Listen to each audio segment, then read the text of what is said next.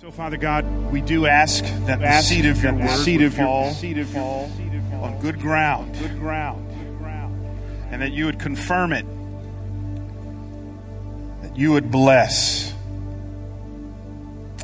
that, Lord God, no one would leave here unchanged, that you would not just stuff our heads with more information about you, but that you, Father, would transform us and conform us into the image of your Son. Save someone's soul in this place today. Add to your church. We praise you in advance for what you will do, what you will say, how you will move. In Jesus' name, amen. You may be seated in the presence of the Lord. Amen. If you have your devices, I want you to get them out, click on your Bible apps and meet me in Mark chapter 1. Again, I want to continue to exhort you and to encourage you. I know in a room this size, we are all over the spiritual map and continuum.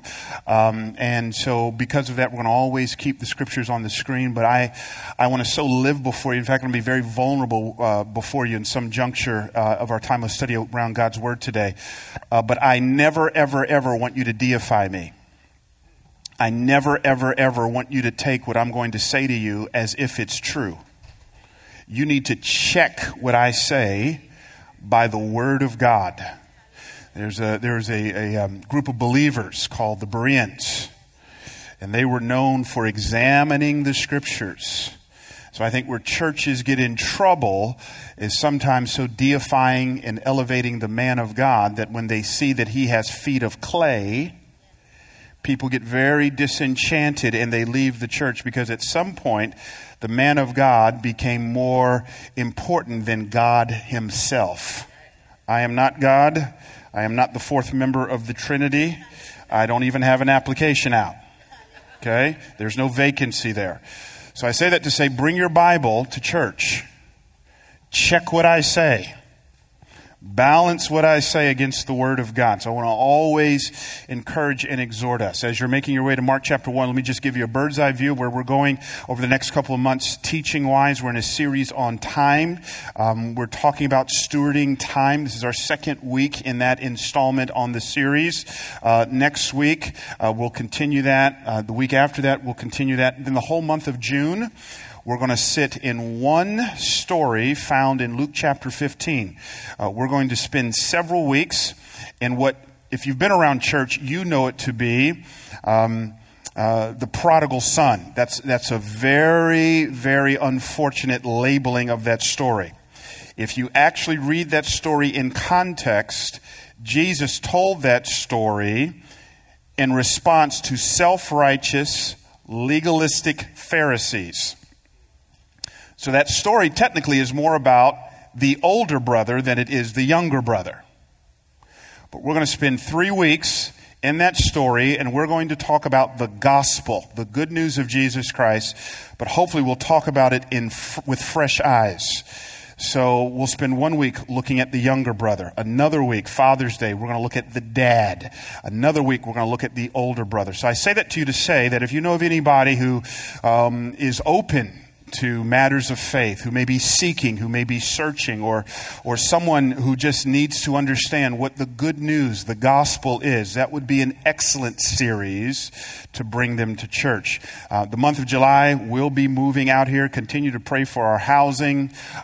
This week we put an offer in on a house. They responded to our offer with a counter offer by saying, we ain't going to fix up nothing you want us to fix, and we're going to jack up the price $50,000. I then countered and said, the devil is a lie. Good day. All right. So pray for us. Pray for us. I didn't really say that, but just pray for us. So the month of July, we're going to talk about some various one another relational dimensions of the kingdom of God. And then I want to encourage you in August. Many of you have been asking me, well, what is the mission? What is the vision of the church? That's coming in August. We're going to unfold the mission, vision, and values of our church. And we're going to spend a whole year just walking through it. We're already aligning our staff and leadership communities around this mission, vision, and values. And we're going to lay it out before you as it relates to what that looks like. And I just want to give you a sneak peek of that. Many churches are what I call attractional churches. And what attractional churches typically do is let's hire Michael Jordan to be the superstar up front pastor, preacher, teacher. Let's then center the whole church around this one person's gifts, draw a big crowd, have them come in, and they can come in for a matter of years. Little to no accountability, little to no discipleship. And it all centers around one person, one personality. We are not going to be an attractional church. We're going to be what I call an equipping church.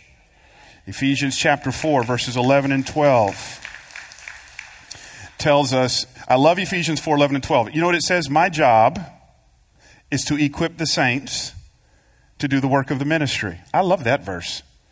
It means I ain't got to do the work. I equip you to do the work. So we're going to be a multiplying church, and we're going to spend a lot of time unpacking that. So I just want to go ahead and fire a shot right now, months in advance. If your view of the church is a cruise ship that caters to your needs, and it makes room for you being a consumer, this ain't the place for you. This is not a cruise ship. It's a battleship. So you do know on a battleship, they don't complain about the food. They don't go, my bed's too small. They don't complain about the living quarters. Why? Because what trumps personal comfort on a battleship is mission. So we're in a season where we're transitioning from cruise ship to battleship. Mission is going to override this whole thing. And we want to take people from being consumers to contributors. The way you know you're growing in your faith is you step out of a consumer mentality that says, cater to me, preach the way I want you to preach for as long as I want you to preach. And to now saying, I'm going to actually serve. Yeah, I knew that. I knew you'd be quiet on that one. So now I'm going to say, I just had this conversation with my 15-year-old today. I mean, not today, the other day at dinner table. Trying to get him to step into manhood. I told him, I said, son, don't forget this. Boys take, men give. And there's a lot of 30-something, 40-something-year-olds who have a boyish mindset. So I want to move you, son, from a consumer to a contributor. I tell my son, two things I can't stand: a whiny man and a lazy man. We don't do that. This sister right here clapped her hand. I came by her street, into her house, put my feet up on it. I don't even got to testify. I don't even know how I got off on that. Mark chapter 1. I don't know if that was a rhema word or what. Mark chapter 1, pick me up in verse 29. And immediately, speaking of Jesus, he left the synagogue and entered the house of Simon and Andrew with James and John. Now Simon's mother-in-law lay ill with a fever, and immediately they told him about her. Now I love this. Now you got to remember, Simon, who is Peter, just quit his job. He was a fisherman. He came home. His wife says to him, how'd work go?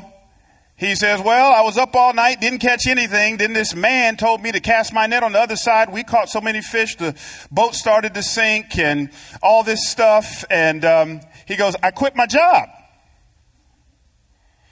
And I can imagine the wife saying, to follow this guy?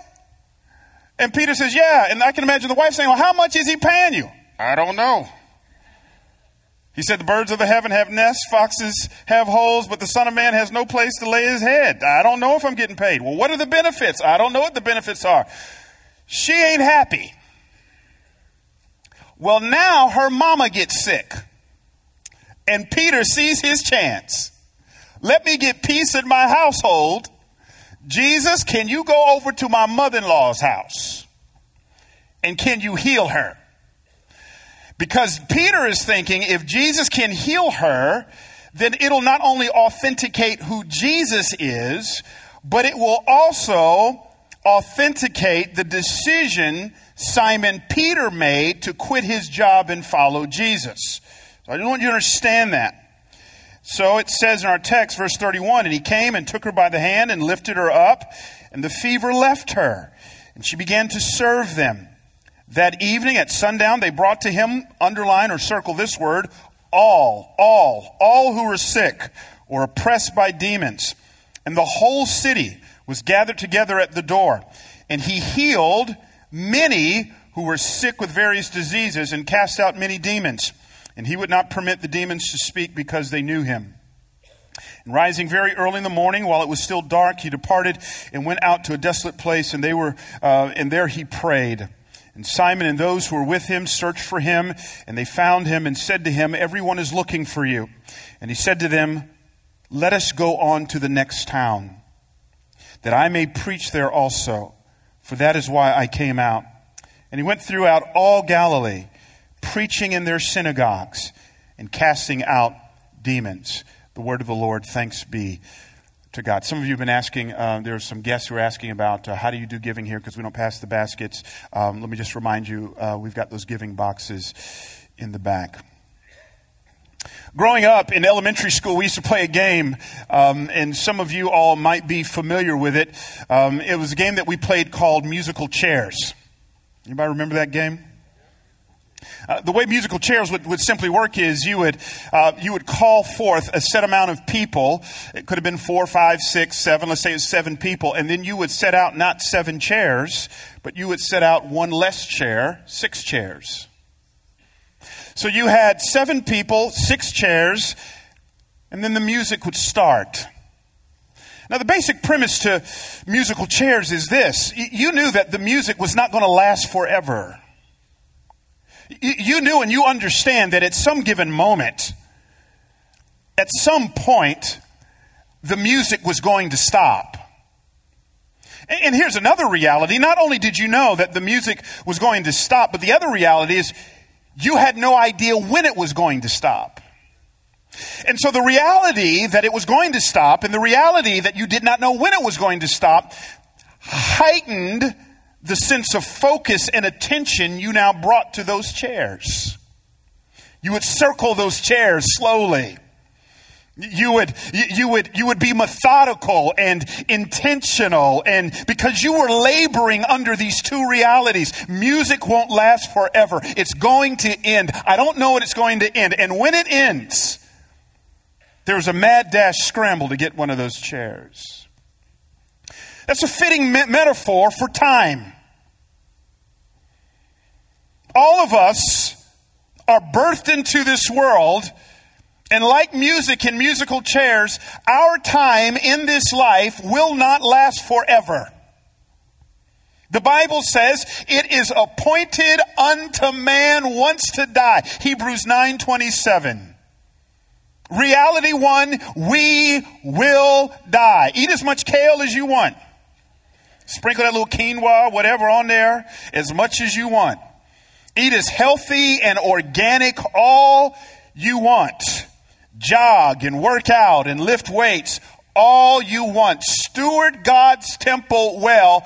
But there's going to come a time when God will say, give me back my breath. Boom. And we shall behold him face to face. That just as when you go to a person's grave mark, you see the date of their birth and the date of their death. These two dates we have no control over. But what we do have control over is how we steward the dash. What this series is fundamentally about is stewarding the dash. We don't live forever. Newspapers are filled with obituaries of people who had made all of these plans and had all of these wonderful dreams and aspirations. And God says, give me back my breath. In John chapter 17, it's the end of what theologians call the upper room discourse. The upper room discourse begins in John chapter 13, where Jesus takes on the form of a servant, takes off his towel, washes the feet of the disciples, and he teaches them in John chapter 13. He says to them, "By this will all men know that you're my disciples." John chapter 14, he talks about the Holy Spirit. He calls him the Comforter. In fact, he continues that theme in John chapter 16. Then in John chapter 15, he says to them, "I am the true vine. My Father is the vine dresser. Every branch in me that does not bear fruit, he prunes, that it may bear more fruit." And then in John 17, Jesus steals away and he prays and he's reflecting on life. He's on the precipice of death. 33 years of age. When Jesus dies, he dies homeless, single, poor. By the world's eyes, that is an equation for loser. But in the economy of God, he was rich. And the reason why he was rich is he says it in John chapter 17, verse 4. These are stunning, breathtaking words. Look at them with me on the screen. Jesus is looking through the rearview mirror and he says these words, "I glorified you on earth, having accomplished the work that you gave me to do." Wow. Jesus is satisfied. Homeless, poor, unmarried, fulfilled. Why? Because he accomplished the right assignment. My pastor tells this story all the time. He says, when I was in college, I remember writing this paper, man, and I burned the midnight oil, and I had spent all kinds of weeks studying and preparing, and I type it up. And, you ever turned in a paper in college or grad school, whatever, you just kind of, boom, just kind of laid it down, and you just knew that was A work right there. So my pastor lays that thing down and he goes, man, about a week or so later, I get it back, flip to the back page, and there's a big fat red letter F in circle. And the professor wrote next to it, "Kenneth, incredible research, phenomenal study. I could tell you spent a lot of time on this. Wrong assignment. Next time, I would encourage you to read the syllabus before you turn in the assignment." How many people will stand in the presence of God and will hear God say of them, "Man, you busted it, and man, you did all this incredible stuff, and man, you got after it, but you didn't read the syllabus"? How many people in the Bay Area? I don't know the Bay Area. Surely there's got to be a Tesla plant around here somewhere.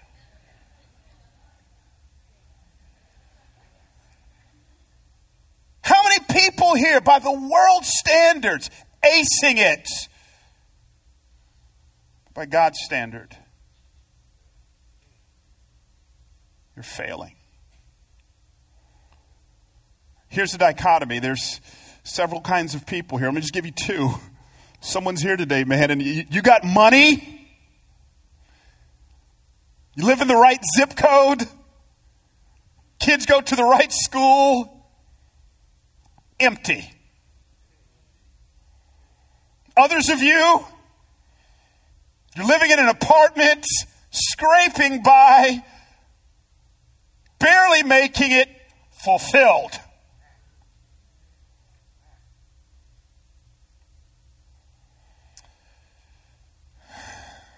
How could Jesus say, at 33, unmarried, homeless, broke, I'm fulfilled? Because he says in John 17:4, everything you gave me to do, I did. I want to say that. I want to say, God, everything you gave me to do. This is not about perfection. We blow it. I was just praying the other day for grace, for grace. I mean, again, I should not say this as pastor. I'm knocking myself off the pedestal. I had to apologize to one of my sons before I got on the plane because he made me so mad. A word flew out of my mouth. I feel awful. I looked at him in the eyes and said, will you forgive me?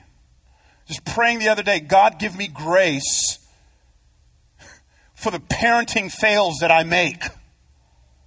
This is not about perfection.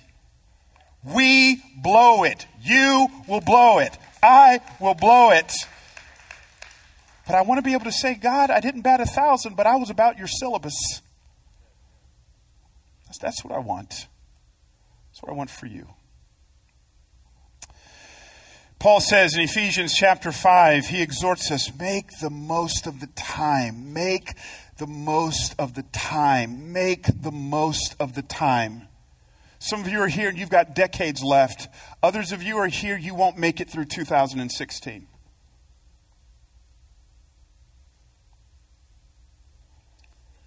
Paul says, make the most of it. Make the most of the dash. Time is the most precious commodity we have because unlike money, it cannot be grown.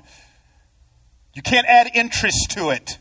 Yesterday was May 14th, 2016 in the pantheon of world history. That was the only May 14th, 2016 there will ever be. Tomorrow will be May 16th, 2016. It's not promised. All we have is today, May 15th, 2016. Make the most. Don't presume.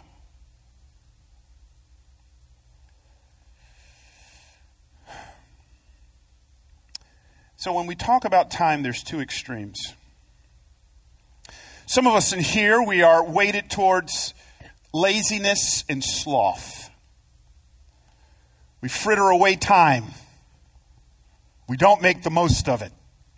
I don't need to talk extensively about this. The Bible has a lot to say about it. In fact, I had one of my kids. We were concerned about some slothfulness in him, so he did a nice little 5-page exegetical study on the word sloth in the book of Proverbs. Read it.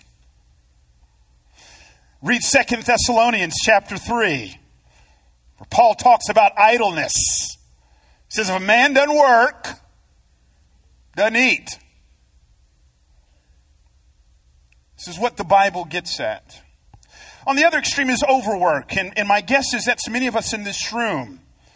We're prone to overwork and put our identity in our jobs and what we do. In fact, it was Tim Keller who pointed out that the great irony is many of our last names, originally they were related to some aspect of worth. Smith, it's because you're a blacksmith or a silversmith or baker or whatever it may be. It's so easy. You talk to a person inside of 30 seconds, you just kind of say, well, what do you do? And it's easy for us to put our identity in work. And then add to the fact that we live in one of the most expensive places in the world to live. And we've got homes now, dual income homes where mama and daddy are going off to work. And you know, they leave in the morning and they fight traffic and they get to their jobs and they work. And they come home, they pick up kids and help out with homework and work. And it's so easy. You string enough of those days and weeks and months together. It is so easy to lose the connection you're to have with one another as husband and wife. So easy, even in singles, to lose times of enjoyment with friends and colleagues, and because you're just work. Not only that, you add the social media piece to it. Not only do we have work, but we stay plugged in all the time. So we can't even enjoy dinner with one another in our off times because we're checking Facebook. And I just posted something there. I don't see how many comments I got on that. And I just blogged about this. And I just tweeted that. And I just posted this picture on Instagram. And we stayed plugged in. And we don't know what it means to have meaningful, substantive conversations with one another. I got a group of friends when we go out to eat as couples. We put our cell phones in the middle of the table, and the first person to pick it up and answer it pays for dinner.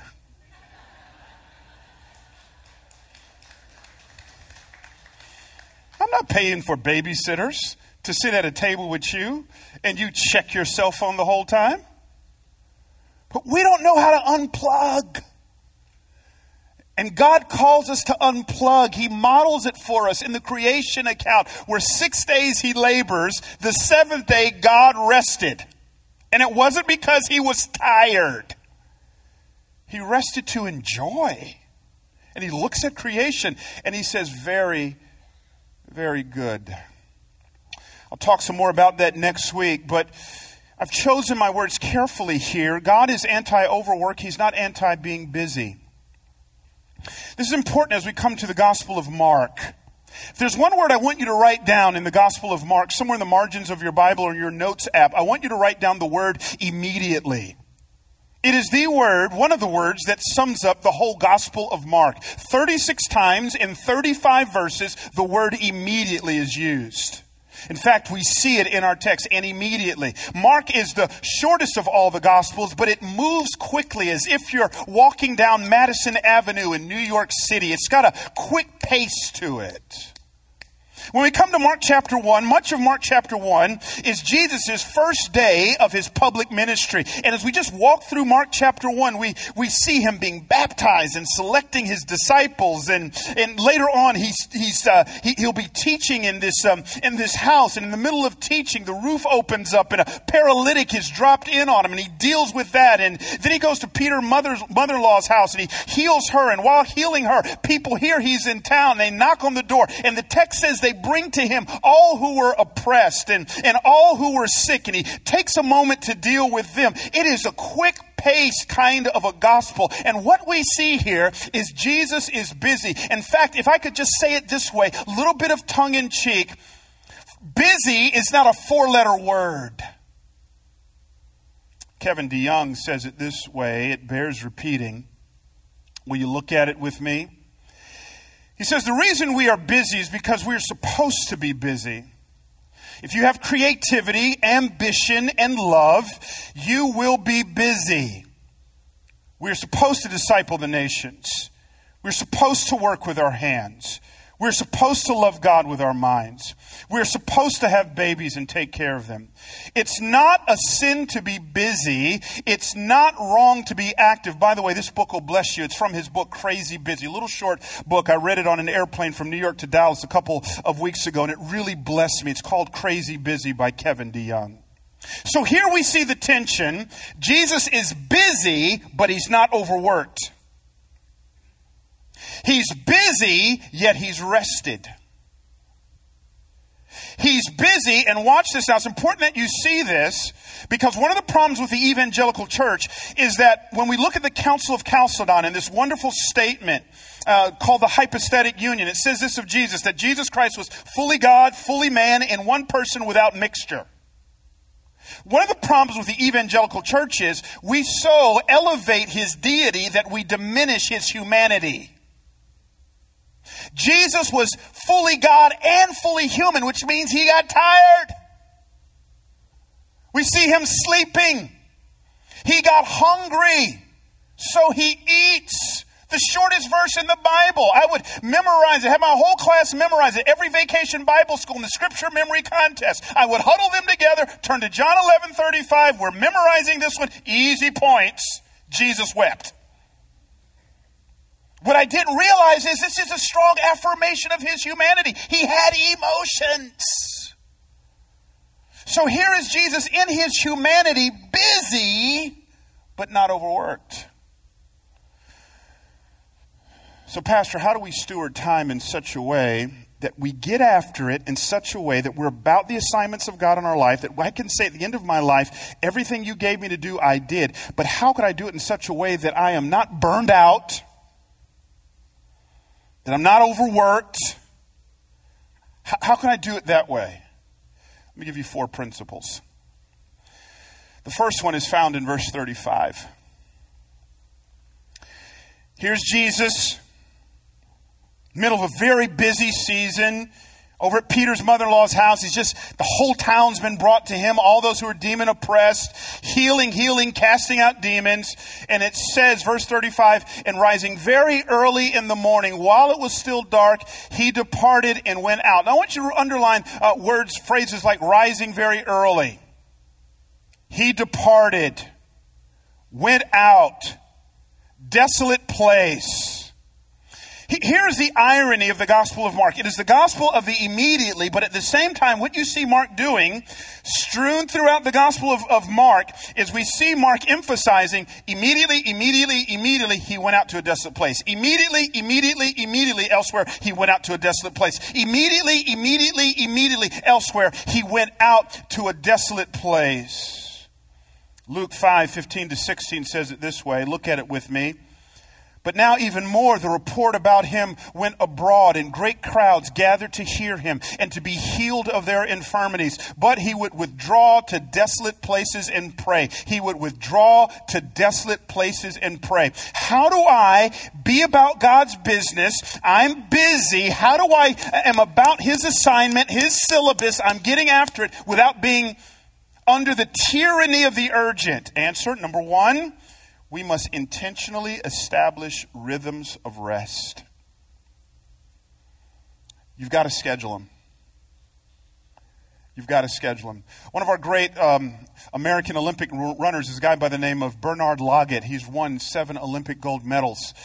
And Bernard Loggett is phenomenal at what he does. And he was once asked kind of what his training regime is. He goes, 11 months out of the year, I'm busting it. I'm going hard after it. I'm running all these miles. I'm eating healthy. I'm living right. He goes, but 1 month out of the year, every single year, I don't run a single step.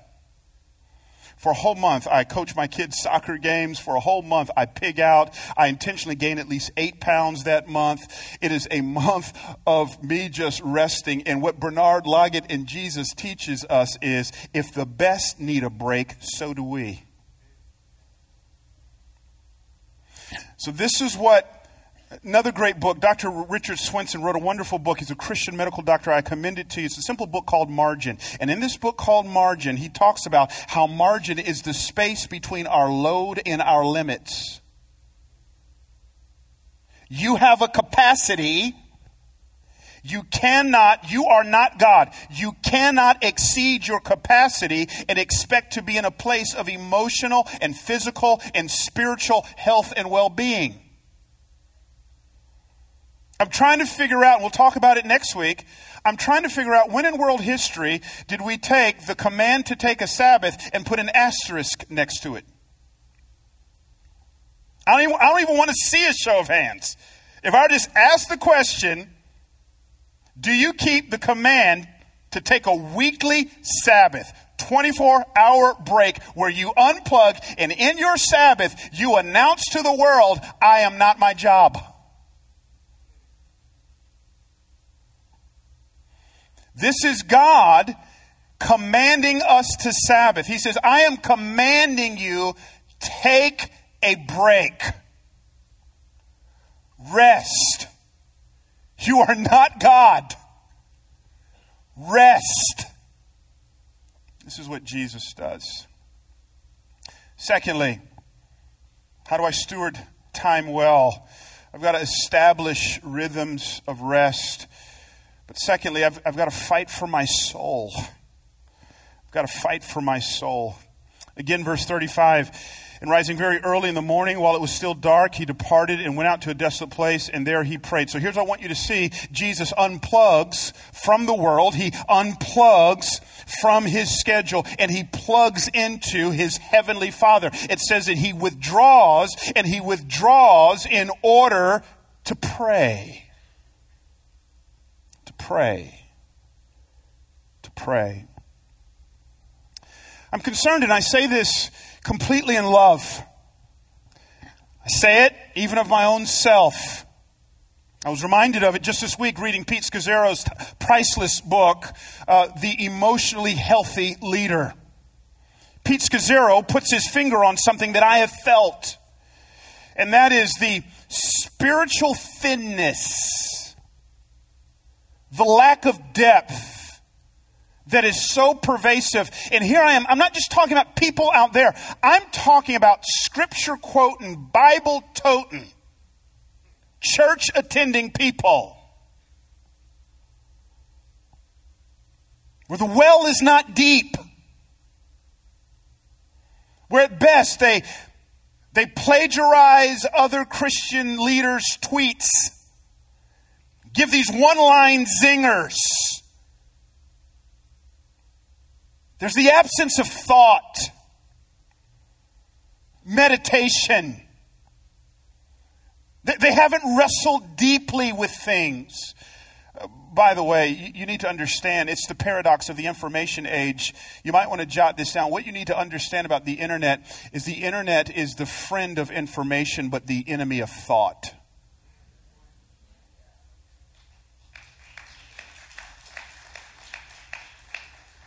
It is the friend of information, but it is the enemy of thought. Where are the thoughtful believers? See, this is where Big Mama, Medea, Nana, they didn't have Lifeway. They couldn't go to Amazon and order the Beth Moore books.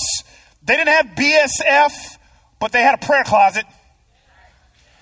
They went in deep in that prayer closet and they called on Jesus and they walked with him and they talked with him along life's narrow way. They wrestled with it. They weren't as profound and proficient maybe as some of us are today, but there was a depth, substance. This is Jesus. God in the flesh. It's a paradox. If Jesus needs to get away to pray, what does that say about us? So thirdly, intentionally establish rhythms of rest, fight for your soul. But thirdly, lean into life-giving community. Lean into life-giving community. Here is Jesus in our text. He's at Peter's mother-in-law's house. He heals her. He's enjoying rich fellowship with his friends. Then the town comes to him. He deals with them. Verse 35, rises early in the morning, just gets away, needs to be by himself. Now verse 36, we see something interesting. Everybody's looking for him. Simon, that is Peter, he's looking for him, and those who are with him are searching for him. Now verse 37, they found him. They said, everyone's looking for you. I mean, we've been on this search, Jesus. Where have you been? And here he is, finally found by some of his closest friends. It's interesting to me that the first thing Jesus does when he begins his public ministry is he chooses his 12 disciples.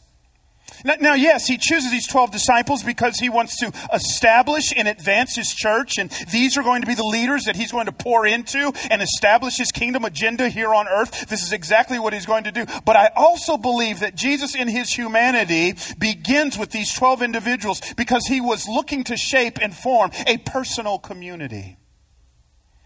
These were going to be people that he's going to laugh with, enjoy good food with, take trips together. They would be in many boats together and walk through grain fields and really hang out and laugh and go to parties together and enjoy one another's company.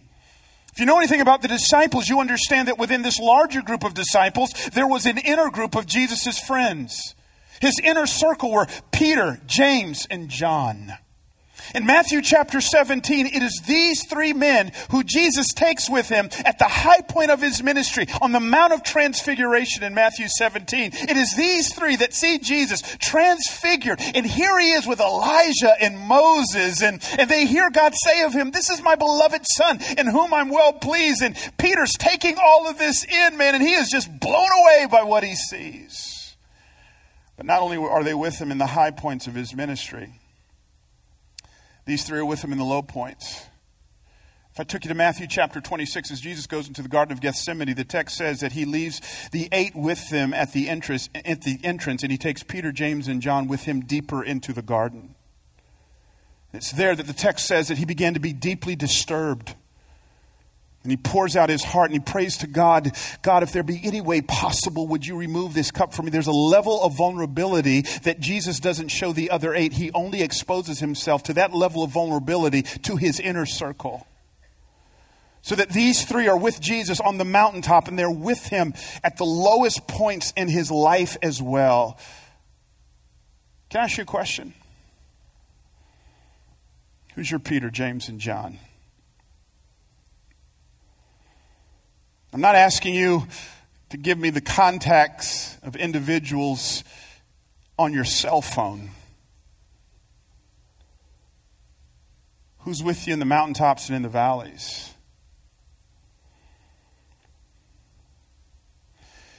One of the tricks of the enemy, Gilbert Balzekian tells us that our deepest longing is community and our deepest frustration is community. It is the trick of the enemy who wants to whisper in your ear, I don't need people.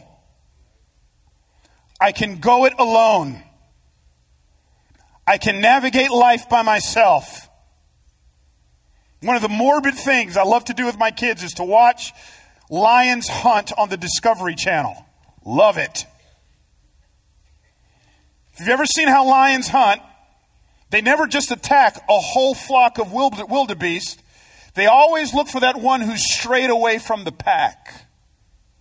Or they attack in such a way as to get someone away from the pack. Lions hunt on the premise of isolation. In 1 Peter chapter 5, Peter says, beware of your enemy, the devil, who goes about as a roaring lion. And that is why Abundant Life, our family is so excited to get here and to be a part of a growth group and to do life with people. We are so excited to be able to open up our home and to walk with individuals. It is needed.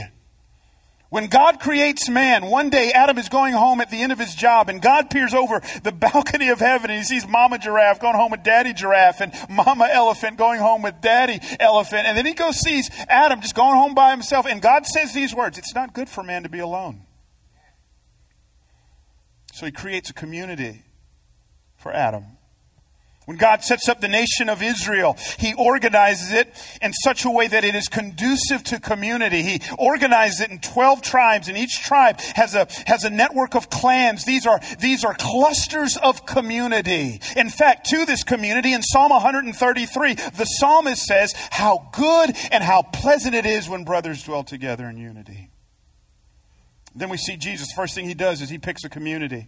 And then this thing called the church gets established. And if you understand the New Testament, there's a phrase that keeps coming up over and over and over again in the New Testament. It is the phrase one another. Love one another. Serve one another. Pray for one another. Encourage one another. Stir up one another to faith and good deeds. You and I were not created to be isolated islands. Go ahead and put this picture up. In just a few weeks, I'm going to go to Orlando, Florida for an annual routine. And these are men from all over the country. We've been doing life together for over 20 years, almost a quarter of a century. These are my homies.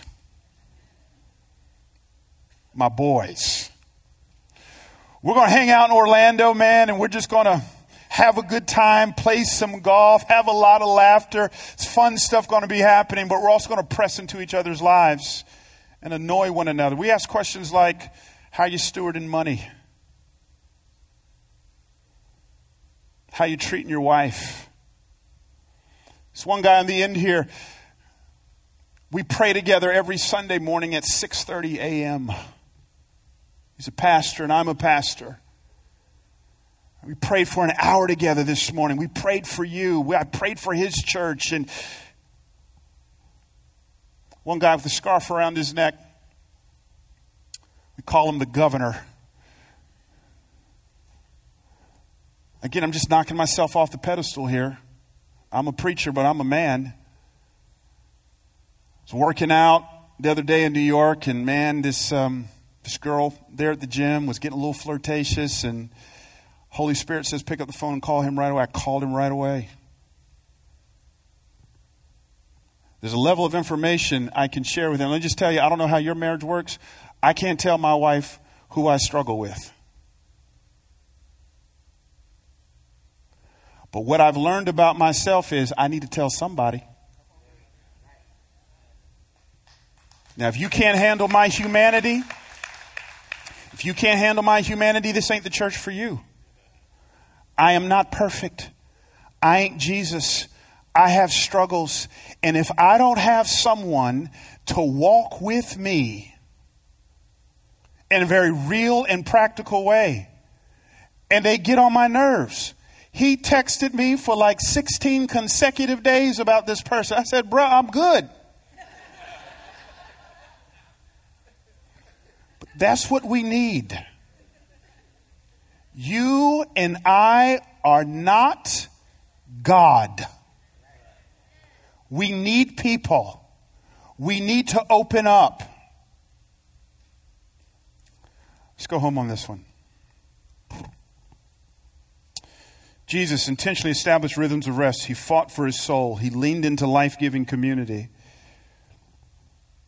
But I love this last one. Look at verse 32. That evening, at sundown, they brought to him, then I had you underline this word, all who were sick or oppressed by demons. And the whole city was gathered together at the door. And he healed, verse 34, many. You missed that. Read it again. That evening, verse 32, at sundown, they brought to him all who were sick or oppressed. Verse 34, and he healed many. You missed that. Verse 32, that evening at sundown, they brought to him all, verse 34, and he healed many. Which means he didn't heal everybody. Verse 36, Simon and those who were with him searched for him. I love this. This is comical. And they found him and said to him, everyone is looking for you. Jesus says, cool, let's go to the next town. Here's what I want you to see. Here's what Jesus models for us. And I believe this is going to bless somebody here. They bring to Jesus all who are sick, all who are oppressed. He heals many, which means Jesus told some people no. It blows my mind.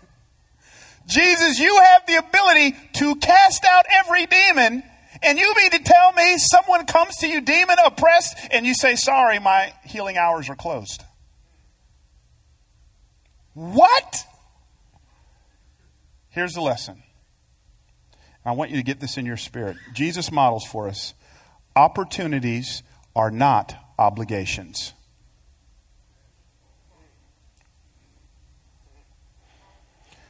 Opportunities are not obligations. Jesus says, I reserve the right to not heal everybody. I reserve the right to not fix everything. I reserve the right to not deal with everything. Opportunities are not obligations. In an email, text message, instant access world, we need to understand, I don't have to answer every email. I ain't got to return every text. I ain't got to fix everything. Now, some of you, you're having a real hard time with this because you have what I call a Messiah complex. You think God's called you to be Jesus to everybody in your life. You have codependent tendencies. You're a middle-aged parent constantly rescuing your kids. They get into financial trouble. You pay off their credit card. They 30-something years old. But you continue to fix and to rescue and to fix and to rescue. And here's what you're starting to figure out. It ain't getting better. You need to be able to say what John said. Look at it with me on the screen. I love this. I want to set you free today. And this is the testimony of John. It's John the Baptist. When the Jews sent priests and Levites from Jerusalem to ask him, who are you? He confessed and did not deny, but confessed, I am not the Christ. Say that with me. Hand over your heart. I am not the Christ. No. Say it like you mean it. I am not the Christ. I want to help some of y'all. Some of y'all got this people-pleasing thing in you, and you hate when people are sideways with you. You hate to let people down, and so people ask you, and you keep adding to your plate, and adding to your plate, and adding to your plate, and adding to your plate. Watch it now, and it's not even coming from a healthy place. You ain't helping people to be nice. You're helping people because you want them to like you. Or you're helping people because you think you are the fourth member of the Trinity. You can't change people. You can't fix people. You can't deliver people. You can't change yourself. You can't fix yourself. You can't deliver yourself. So say it with me. I am not the Christ.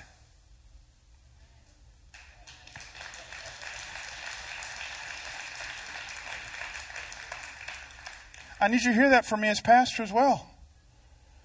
I mean, Elder Keith and Elder Carlton, Elder Arshel and Elder Rocky and Elder Sanjay and Elder Ezekiel, they can just tell you. I remember a very intense phone call in a good way back in December as we were trying to sort this thing out. And I remember doing a Skype call in my office there in New York. I said, let me just put something on the table. This will probably kill any possibility of me coming to abundant life. I am a father with 3 kids, 15, 13, and 11. I am not omnicompetent. I am not omniscient. I am not all capable. I'm not going to come and I'm not going to do a whole bunch of evening meetings because Lord willing, in 7 years, I'm an empty nester.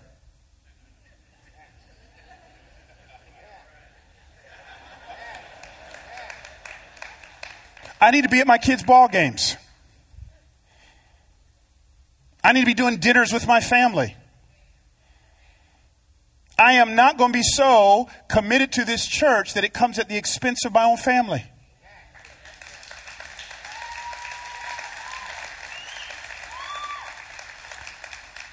So I just need to I remember one night when I was pastoring church in Memphis, 11 o'clock at night, this person calls my house and, oh, pastor, man, my marriage is on the rocks. I mean, he's crying, he's bawling his eyes out.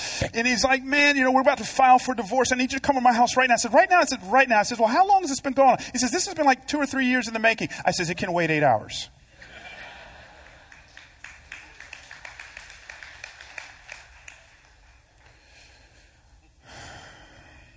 I'm done. Listen. I travel a lot on airlines, and the basic fundamental principle of airline travel really functions on this basic thought. We just move people from one point to another rapidly, as quickly as possible. And what the airlines understand is we don't just move people, we also move their baggage. But the airlines also understand that while we're powerful, we're not all powerful. And because we're not all powerful, we have to put a limit to the amount of people's baggage we take. You only get 2 carry-ons. If your suitcase is too heavy, we charging you out the wazoo. Why? Because they understand if we took everybody's baggage, we'll never get off the ground and fly at the altitude we're meant to fly at. Some of you all aren't flying at the altitude God wants you to fly at because you are carrying too much of other people's baggage and stuff.